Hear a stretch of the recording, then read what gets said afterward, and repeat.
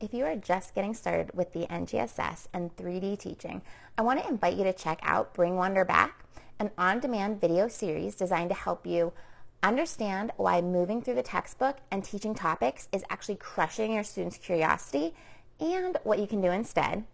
It's going to help you shift the work of learning where it belongs by building your understanding of explorations and discovery-based teaching practices. And finally, I'm going to help you take the first steps toward transforming your students into scientists through 3D learning, which is really what the NGS is all about. You can access this video series at iExploreScience/Wonder and get ready to bring wonder, engagement, and a love for learning back to your science class. All right, to the show.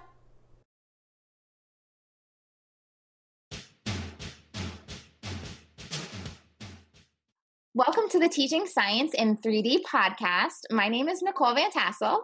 And I'm Erin Sadler. And we are two science teachers dedicated to helping you cut through the confusion and meet the intent of the NGSS so you can master all three dimensions. The NGSS can seem totally overwhelming, but implementing these standards doesn't need to be. So, hi everyone. This is Erin, and I am going to interview Nicole today because Nicole has something that she is great at and I am terrible at. So, today I'm going to be asking Nicole about the 5E model. This is something that I've tried to implement in my class, and it is just kind of falling apart somewhere in the middle. And so I'm hoping that Nicole can help me out with this. So, Nicole, can you start by telling us what the 5E model is? Yes. Okay. So I'm super excited to talk about the 5E because it's pretty much my favorite topic aside from NGSS or like tied in with NGSS. But the 5E model, it's an instructional model for units. So that's one of the big misconceptions, I think, with it. We think it's for lessons in the sense that a lesson is done like all in one class period or even in like one or two class periods. Mm-hmm. And in reality, the NGSS is a longer sequence. So you would use it like for your unit. And it's also not linear, but I think we'll talk more about that a little bit later, but that's another big misconception. But so it's an instructional model for units. I like it because it fits into the normal kind of classroom routine. I mean, I would have loved to work at a school where you design video games and you learn everything you need to know about everything through designing video games and that kind of like project-based instruction, but I never have, and I don't see that happening in the near future. So the 5E allows for the type of exploration that really you want to move toward with your NGSS aligned lessons. But it can happen in your normal classroom routine where the kids come in for 40 minutes or 60 minutes or 90 minutes. They leave, they come back the next day, so on and so forth. It works well when you are trying to just plan one unit at a time and you don't have time to think about your entire year-long curriculum and everything that you need to teach students that you know, the type of planning you might have with a project-based curriculum. And it really provides like a structure when you're designing your NGSS aligned lessons to kind of move students through their understanding. So it's a very structured way of developing student understanding. There's a lot of freedom with it. Even though I said it was structured, you know, there's a lot of flexibility with it, a lot of freedom with it, but it gives you kind of a stepping stone so you know what should come next. So those are some of the reasons why I like the 5E. But the important thing that you need to know right now is just that it is an instructional model for units. Sounds good. And if I like had a great idea for a project, I could still use the 5E model, right? If I had a great idea for project-based, I could still use this model. Oh. Right?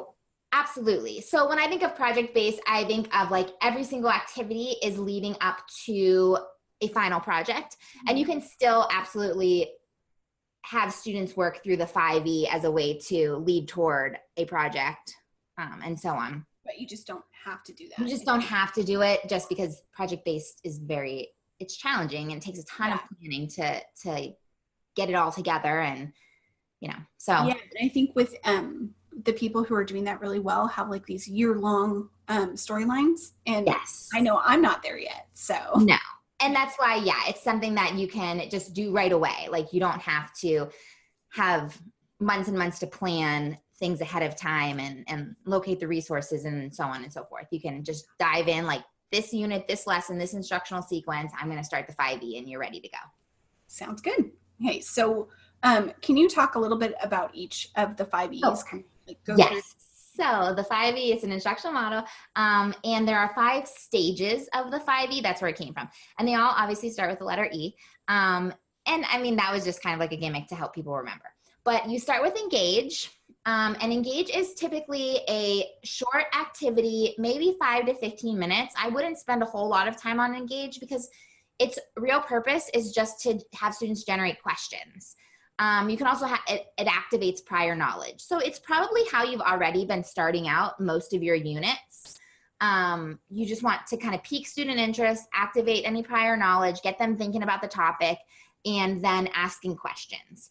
The only time your previous engage activity might not be a good engage is if it's giving you the answers. Students should not walk away from engage with answers. They should walk away with questions. Then you get into explore, and this is the most important of the 5E activities because this is where students really begin to make their meaning. So this is where they begin to start to develop their understanding. It typically takes the longest. It might be 20 minutes, but it might be a 2 or 3 day series of activities or one really long activity. And typically explore is tangible. Students are doing something. This is where your science and engineering practices 100% come in. Students are using a practice to figure something out, like carrying out an investigation to figure out how photosynthesis works, or analyzing a set of data to understand the relationships in ecosystems, making observations of different chemical interactions between substances to see if a chemical reaction has occurred. So they're exploring and they're trying to come to your content idea. So whatever your disciplinary core idea is, they're working their way toward that idea through your activity. Okay. And it's like, something real world based and all of that kind of stuff. Yes, you want to, this is where you would tie in with the NGSS. This is where you tie in your investigative phenomenon. Okay. So you might, show them a warm Coke can that has no condensation and a really cold Coke can that accumulates condensation, and students are exploring and trying to figure out and they're talking to others. That's a big part of explore, thinking about their ideas, sharing their ideas, trying to make sense of what they're seeing. So yeah, something like that, like a phenomenon. It could be right in class, like with the Coke cans, or it could even be like a set of data or a video, or, sometimes you can't bring your phenomenon right into class, but there's other ways that they can investigate it. So that's the explore. And then explain. This is not like an official thing by the creators of 5E, but the way I see explain, and I think that this helps teachers understand what explain really is that there's 2 parts. There's the first part where the students put their ideas together. And then there's the second part where the teacher provides activities that clarify the understanding. So in explain part 1, this is maybe like 15 to 20 minutes. This is where students are talking about what they did during explore and trying to make sense of it. So if during explore they were mapping earthquakes and volcanoes and ocean trenches on a map, during the first part of explain, they're going to look at their maps and try to figure out, what does that tell us about what's going on inside of Earth's interior, and how can we connect that to like plate tectonics and the idea that matter is moving in the mantle and so on and so forth. So they're having discussions and they're trying to figure out, what does our experiences during explore mean? This is, again, where they're trying to come to that disciplinary core idea. The second part of explain is where you have your typical, okay, now we're going to read a short text about it, or we're going to watch a video about it, or we're going to do some notes about it, or whatever it is. It's where the teacher kind of takes what students have learned, and we're just going to make sure we're all on the same page, and we're going to clarify and give you the scientific vocabulary you need, and just kind of succinctly summarize what you've learned. That's like the second part of explain. And then there's elaborate and evaluate. Evaluate your assessment, but really assessment is occurring throughout the whole unit. Like formatively. Right, right. And then elaborate is where you're just doing kind of extensions and practice. So again, it's like what you've probably normally done in your classroom for years and years and years, your worksheets, your practice labs, your just different like review questions, anything like that. You're just kind of practicing, reiterating, applying to a new situation, maybe connecting to current events, deepening that knowledge. Okay, so I already am having some like light bulb moments here, so I'm going to try to make sure that I like get all of these things. So first of all, like in your engage activity, would that be like your anchoring phenomenon for the unit? Yes. So your anchoring phenomenon is for sure engage, but you might have additional engage activities throughout the whole unit. Like if you're introducing another new topic that you want students to generate some new questions on, you might have another short engage activity. Oh, okay. Okay. So, but yeah, like your first anchor is definitely engage, but don't be like afraid to, the way typically I've developed my units, I might have like two to three instructional, like 5E sequences within the unit. So I might have another small engage at the beginning of each of those. Okay. So when you're mapping out your unit, how many performance expectations do you typically put in there? Usually 2 to 3. So I might bundle maybe 3 to 5 together, but within like one sequence, I'm probably only going to address 2 or maybe parts of a third. Okay. And then kind of, do you come back around to it, or do you? Yeah. So then there might be an assessment at the end, but then that fully assesses those standards. And then I might have bits and pieces of it in the next sequence's assessment, so that it kind of like builds on each other without it being like too long or too much in one assessment. Basically, the way to break it down. Yeah. So then you mentioned that that the engage activity should really be looking at your investigative level phenomena. Yeah. And I think that you've kind of already said this, but I just want to make sure that I'm understanding this correctly. So you would do, if I'm planning this unit over the course of 3 weeks or whatever, that's a short unit, but we would go back to the engage activity, or sorry, not the engage activity, the explore activity, more than once. Like not necessarily the same explore activity, but we could go back to explore. We don't have to like. Yes.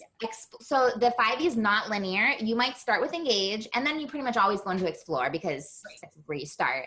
And then maybe you'll have 2 or 3 explore activities that all are going to help students understand one thing. Like maybe you have 2 different activities that are going to help students understand condensation and precipitation. So you have 2 explores, and then maybe you go into an explain afterward where you connect all of those ideas together. Okay. And then maybe you go back to explore again, because now that they know condensation and precipitation, now you want to get into evaporation. And I don't know necessarily why you would do that order, but but whatever. But yeah, you can go back anytime you are adding new content, you're going to go back to explore, because that's how the students discover the content. Yeah, I think that like my big problem that I'm having with this is that I feel like it's supposed to be linear, and I get to explain, and then I just stop because I'm like, but there's so much more that I need to be doing. I don't feel like I'm ready for them to elaborate. I don't feel like I can evaluate them at this point. And I think that is one of the places where I'm really getting hung up in this, is that I feel like I have to keep going before I go. Yeah. No, I like explore and explain typically always go together. And like when I develop activities or units or lessons now, whether they're for like Teachers Pay Teachers or for the iExplore Science website, I always put explore and explain together, because there's no hard line between the two. Right. They're taking what they did in explore and making sense of it, and making meaning from it in explain. So you can't really divide up those two. But after that, you could go on to elaborate, or you could go back and explore another concept that they need to add in order to get to your big idea. Sounds good. I really also like the way that you said that you broke up the explain phase into 2 different chunks. I think that also feels better to me, because, I was trying to, we're trying to put the emphasis on what students are doing and taking, most of the emphasis away from what we're doing in the classroom and, de-emphasize that direct instruction. And I really felt like it was too much in that explain phase. So breaking that. And then you mentioned it before, but can you kind of talk about where you would put vocabulary? Yes. So vocabulary is going to come in the explain phase. So you're definitely not going to front load it at the beginning of a unit. And you're going to basically add it in as it naturally arises during the part 1 of explain. So let's say students, you've done an activity and students were learning about different ways that animals interact in Africa. And they say that all of these animals, the cheetah and the zebra and the lion and the gazelle and, not in Africa, but the hawk and the mouse, one of them eats the other one. Like in all of these interactions, somebody gets eaten.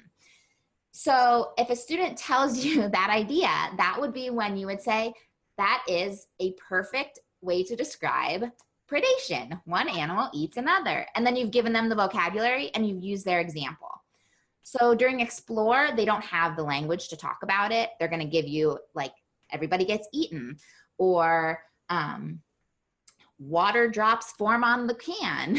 Like, I don't know what it's called, but there's water on there and there wasn't water before. Right.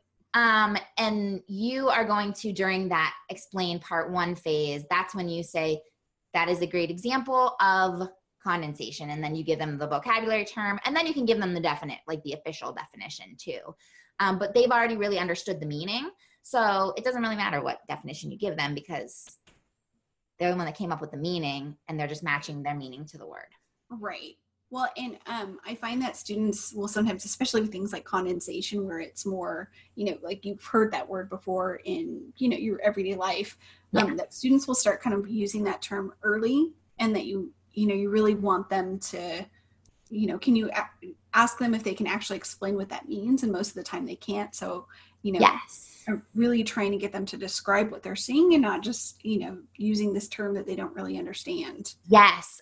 So Paige Keeley she does all of the uncovering student ideas in science books. Yeah. And they're these little probes. And she has one that is about wet jeans outside on a hot day. And students have to describe what they think happened. And there's options. And one of the options is the water went into the clouds. And like all the students pick the water went into the clouds. Mm-hmm. Because that's in their brain, that's evaporation, because there's always an arrow that shows the water going into the clouds. Yeah. When in reality, the water is actually just in the air around them. Right. But they don't realize that, or they think that evaporation is the clouds, when in reality, condensation is what's forming the clouds.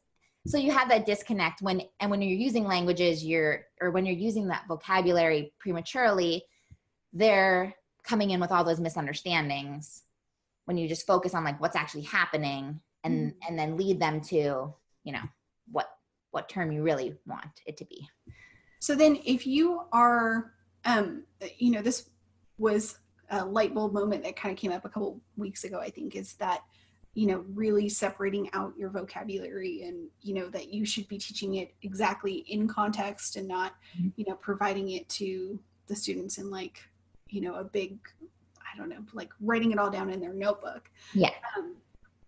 And, I haven't been front loading that for a while, but do you have any ideas for like how you would get students to organize that so that they could use it later? Whenever I'm like doing an activity that is going to flow into like vocabulary, mm-hmm. I usually, like, how we always did the columns of like, here's the word and then here's the definition. Yeah. Well, a lot of times I'll have them somehow come up with the definitions. Like if we're doing interactions, I might just be like, list the different ways that organisms can interact, or like describe the different ways that organisms can interact. And maybe it's from some sort of activity like a specific activity. So they have the examples written and they tell me, this is the ways that they interacted. Or like a water cycle simulation. How did the water move? Well, in this example, the water moved into the ground. In this example, the water moved from liquid on the ground into a gas in the air. So I would have them do like the definition part first in their own words, mm-hmm. and then add the vocabulary in after. So it might be like the same kind of chart that you would have given them in the past. Just flip it. But just flipping it. So like they're basically writing down the definition first in their own words, then you're adding in the vocabulary like in the discussion. But you've already done that in the discussion, and then you're writing it afterward. Oh, I love that. Yeah.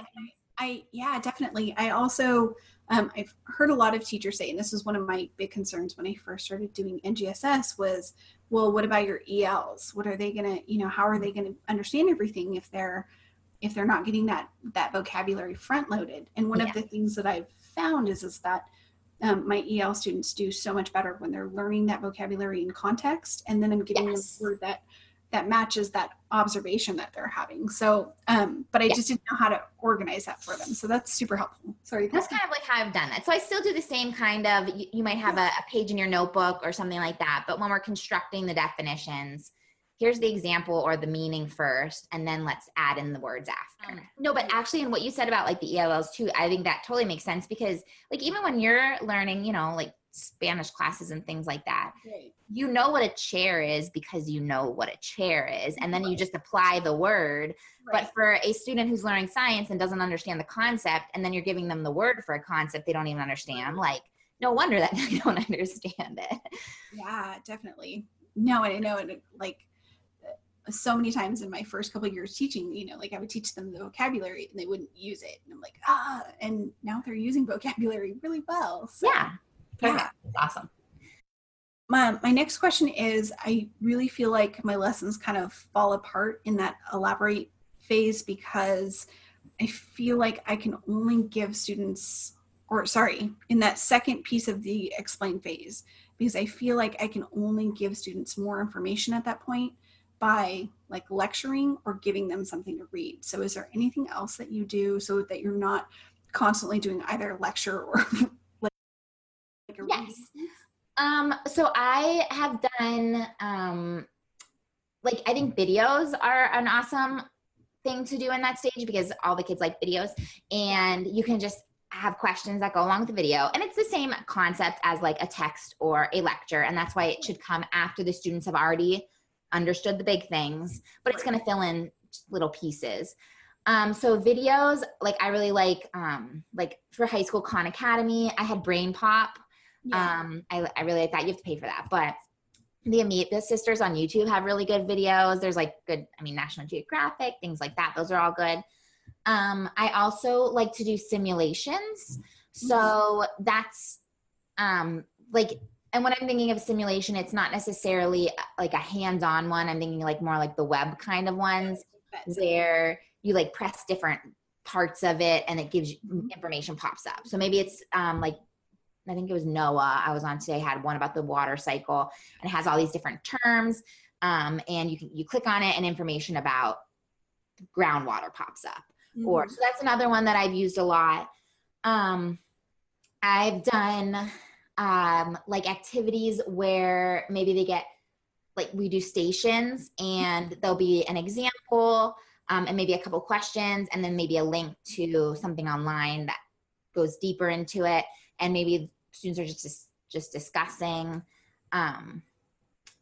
You could do labs, and this is where you could even do kind of your confirmation labs. Yeah. And I know we have said, and we always do say, stay away from those cookie cutter labs. Yeah. But this is elaborate is basically, explain and then elaborate. The second part of explain and elaborate are basically where you can tie in all of your old activities. Yeah. As long as you're tying in the 3 dimensions of it.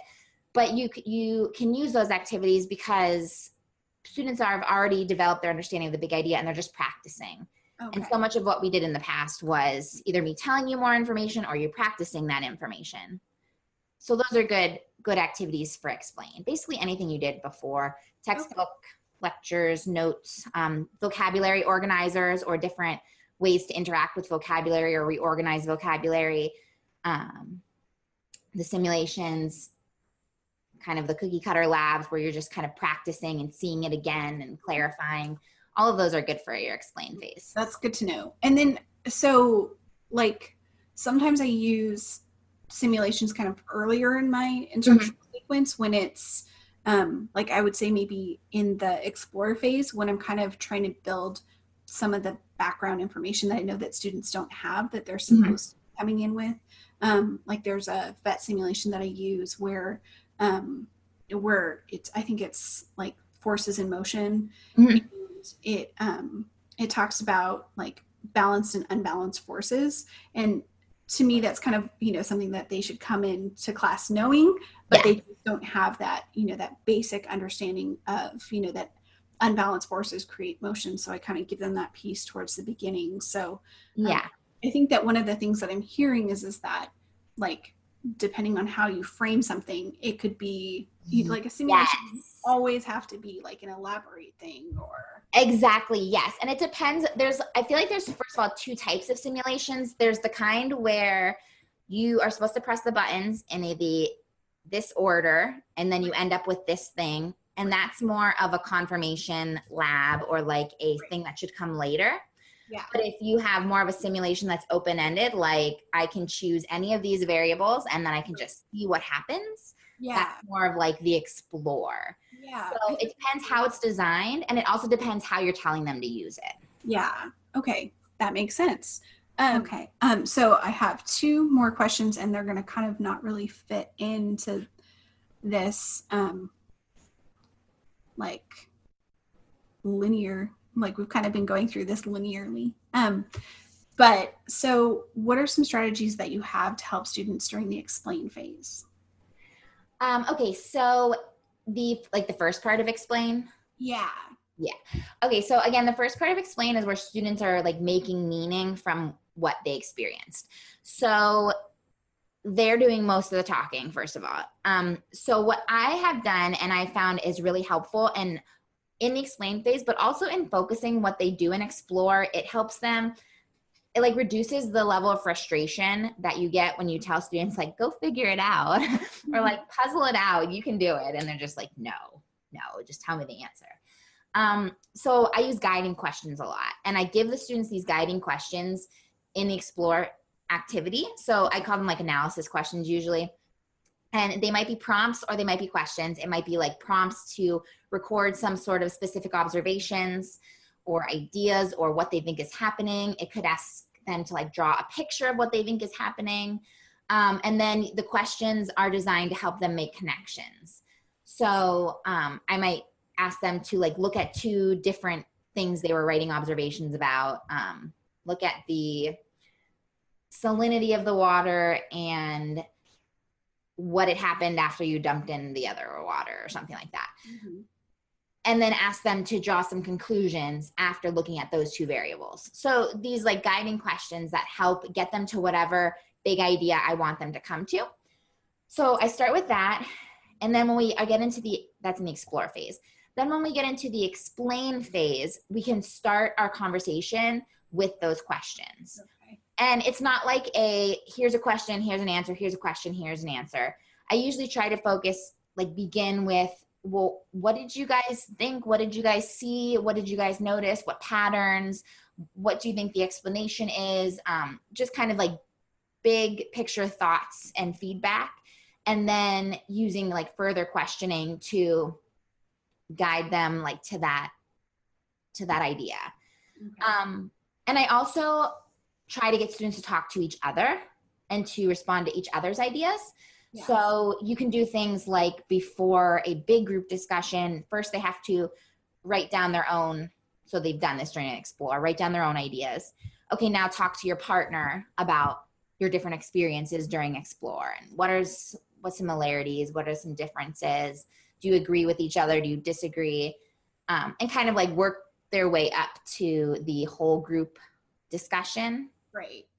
And then you can always do things like prompt cards to help students participate. Like if you have a class that just nobody wants to talk, mm-hmm. give them questions or cheat sheets, bookmarks, anything like that with prompts to help them respond to somebody else. I agree with you because I disagree with you because I would add to your explanation.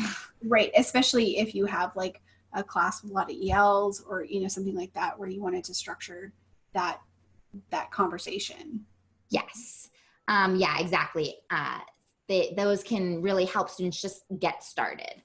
And then one other thing that I like to do during explain is really emphasize what students are saying. So if a student gives me an example like of evaporation and I saw a puddle outside and it was really hot, and later in the day it was gone. When I talk about evaporation next, I'm going to tie it back to that person's response or that person's example, because it like validates their input. It recognizes that they like made a valuable like input to the conversation. Like, so it's like building confidence. It's building like ownership of their learning and of the class's learning and all of that. And I found that also kind of helps students want to participate and, you know, feel like they're valued and all of that. So, and then something else I've kind of been thinking about, like when I'm building out my sequences, is that we still need to teach students like lab skills, like using beakers and using graduated cylinders and all of that kind of stuff. So where would you recommend putting that kind of, you know, skill work? I would just do that like when it's relevant, like right before. And I don't think you need to do any kind of elaborate explore activities for like how to use a ruler.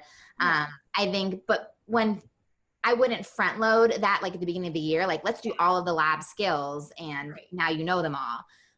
I just would do it like build it in as it's relevant. So if you have an explore activity where they're using beakers, you spend a few minutes at the beginning talking about using the beakers or something. And I just wouldn't spend too much time on it just because it already takes so much time to do like NGSS style learning that it would be great if we could do a ton of different labs that look at, you know, accuracy and precision and things like that. But in reality, we can talk about those concepts by looking at our data afterward, but let's just get the activity. Yeah. And I mean, the reality is for the most part, most labs and stuff that you're doing don't like the accuracy and precision don't matter as much until like late high school. Right. Yeah. So even beyond. Yeah. So that's like, I would just kind of right at the beginning of whenever you're going to use it, kind of review that. And again, I wouldn't necessarily do anything super special to review it. Sounds good. Especially like if kids have used the equipment before, you shouldn't have to, you know, spend. You're introducing some new equipment or something, like, you know, spend more time. Yeah. And I mean that like if maybe microscope skills are a really important part of your 7th grade curriculum and students don't use microscopes prior to that, maybe you do have a short unit where you are using a 5E approach. Like, let's explore what happens when we change this thing on the microscope, or, you know what I mean? And you could very well use an explore approach to have them understand the technology. I didn't even think about that, but microscopes are kind of unique because they take so much time to figure out how to use. Yeah. So, I mean, so like you could definitely use it, but for kind of just your general, like beakers and spring scales and, you know, stuff like that, you might, if you can just breeze through it, I would just kind of breeze through it. So, I also want to spend some time talking about that evaluation piece, but we are going to do that in a lot of detail in a separate show, right? Yes. Yeah. We'll definitely get into like assessments and all of that in another episode, but, evaluate with the 5E. Evaluate encompasses both your summative assessment, which is like your big 3D assessment at the end of the unit where students are meeting their performance expectations, or they've met them throughout the unit or whatever. But it also is integrated throughout your activities formatively. So just like, I mean, we've all learned in our teacher education programs and all of that, that you should be assessing your students in some way or another throughout your unit. And it's just important to note that that's occurring with the evaluate phase. It's not just something you tack on at the end. You're still throughout your unit looking at what students understand, and using that to like shape your discussions, address misunderstandings that they've developed or that they still have, so on and so forth. I have found that with the 5E model, I don't do a ton of like quizzes or anything like that as formative assessments. I do like, it's like the conversations, it's the explore activities, it's the elaborate when they're applying, you know, we explored it, we've made sense of it together, and now you're applying it and you're showing me that you understand it. Like that's where I feel like the evaluate comes in. Yeah, definitely. There's a lot more conversations that I'm having in my classroom because you know, when I first started doing this, I felt like, you know, what am I supposed to do here? You know, all the kids were working and I was just kind of but now I have, since I'm not directing the class, I have that time to spend talking to kids and actually seeing what they understand. Yes, exactly. So that is where I think Evaluate comes in with the 5E model. It's not like these formal little breaks where you do like an understanding check every class or a quiz every 2 classes or something like that. It's just with these conversations you're having with students and looking at their work and how they're applying the content and how they can explain something new that you show them. It's just like those interactions that you're evaluating their understanding. Sounds good. I feel so much better. I really felt like I was like, I'm never going to get this because like I said, I think that I'm just so nonlinear that trying to approach something in such a linear way was just feeling very constraining. So but it's not linear. So now you're free to do whatever you want because it's not linear. It's just freestyling. Sounds good. Yes. So that is the 5E model. It's my favorite topic ever. If you have questions about it, please hop into our Facebook group, or you can comment on like the blog or send us an email or whatever. I love the 5E and talking about how you can use it with the NGSS. Yeah. And I will try to use it in my classroom a little bit more. And maybe you can do an episode all about how you've used the 5E and your experiences. Sounds good. But continue to ask Nicole the questions because I get those questions all the time. I'm like, ask Nicole. Well, thanks. You can pass it on to me because I love talking about the 5E. It's my favorite. Okay. Anyway, thanks for tuning in, guys, and we will talk to you next week. Bye. Making sure that your lessons are 3-dimensional isn't always easy. While you don't need to include all 3 dimensions every single day, you do want to make sure that each dimension is regularly addressed. I developed a really simple 3D planner to help keep me focused. It helps me track which pieces I'm using in my daily lesson plans. It only takes me 5 minutes to fill out, and it helps me notice patterns in my own lesson planning. For example, when I first started using it, I noticed I wasn't including the cross-cutting concepts as often as I thought I was. Just by recognizing this, I was able to focus on this one piece and improve my lessons. Right now, you can grab the same template that I use for my own planning for free. Go to sadlerscience.com/3D planner to grab yours. That's sadlerscience.com/3D planner.